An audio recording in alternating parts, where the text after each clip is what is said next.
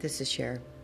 Thank you for joining me this week on this episode of Deliberately Unbound, where each episode explores what it means to me and hopefully could mean to you to live a life free from, unbound from fear, blame, shame, and victimization that sexual assault and domestic violence brings to our lives. Let's listen.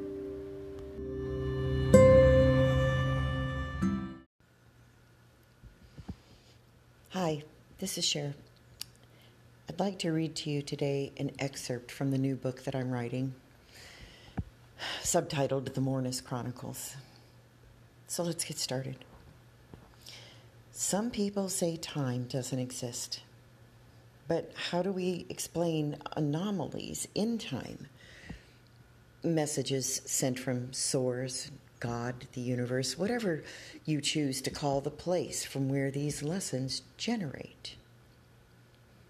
Now, we assign meaning to everything to help us make sense of the world not working the way we want it to. For example, we refer to time as a healer or animals to represent the meanings we assign to difficult human emotions. Now, lately for me, there has been a sense of a wolf or something unsafe at my metaphorical door.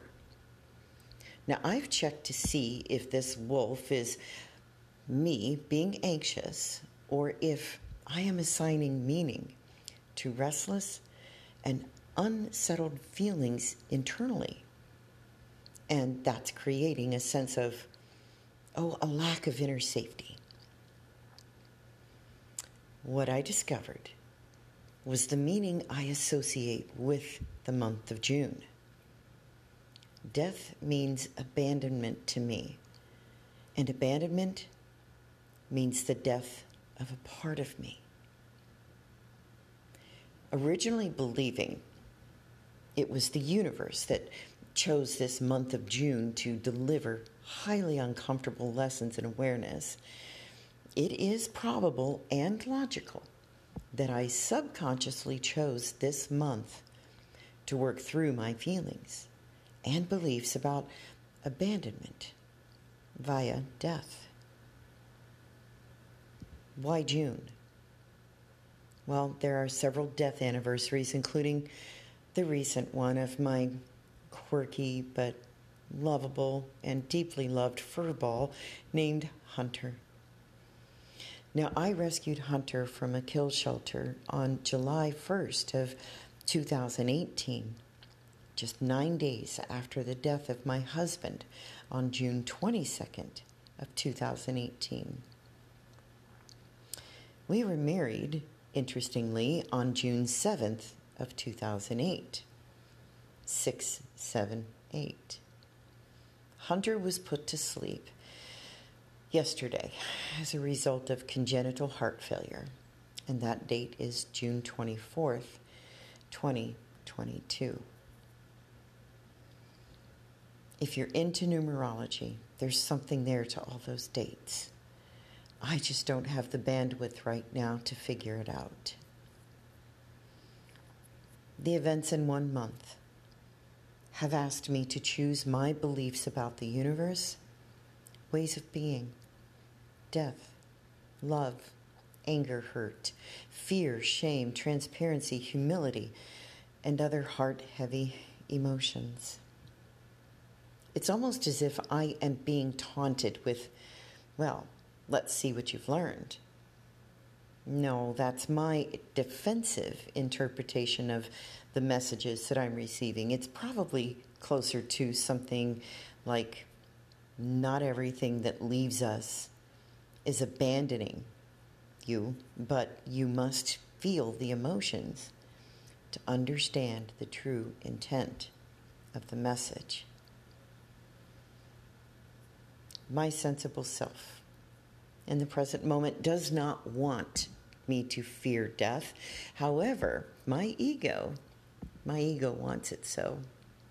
Ego does not want me to understand nor accept the message from the universe that came disguised as death.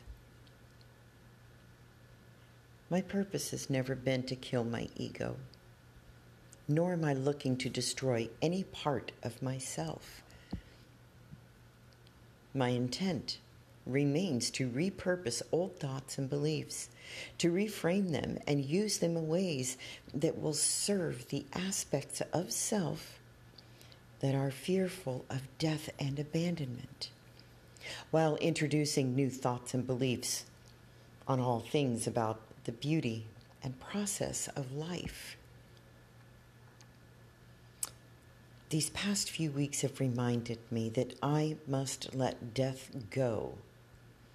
I must let go of the fear of loss. Death is a part of life. It's not rejection nor abandonment. And when my warrior spirit is impeccable, there is no reason to fear or point an angry finger at death. There is only acceptance. And acceptance doesn't mean I am comfortable with this. However, it does indicate I am aware. A body can die, but never the spirit. A spirit warrior does not walk with fear, but with awareness, discernment, and understanding, which can lead to inner peace.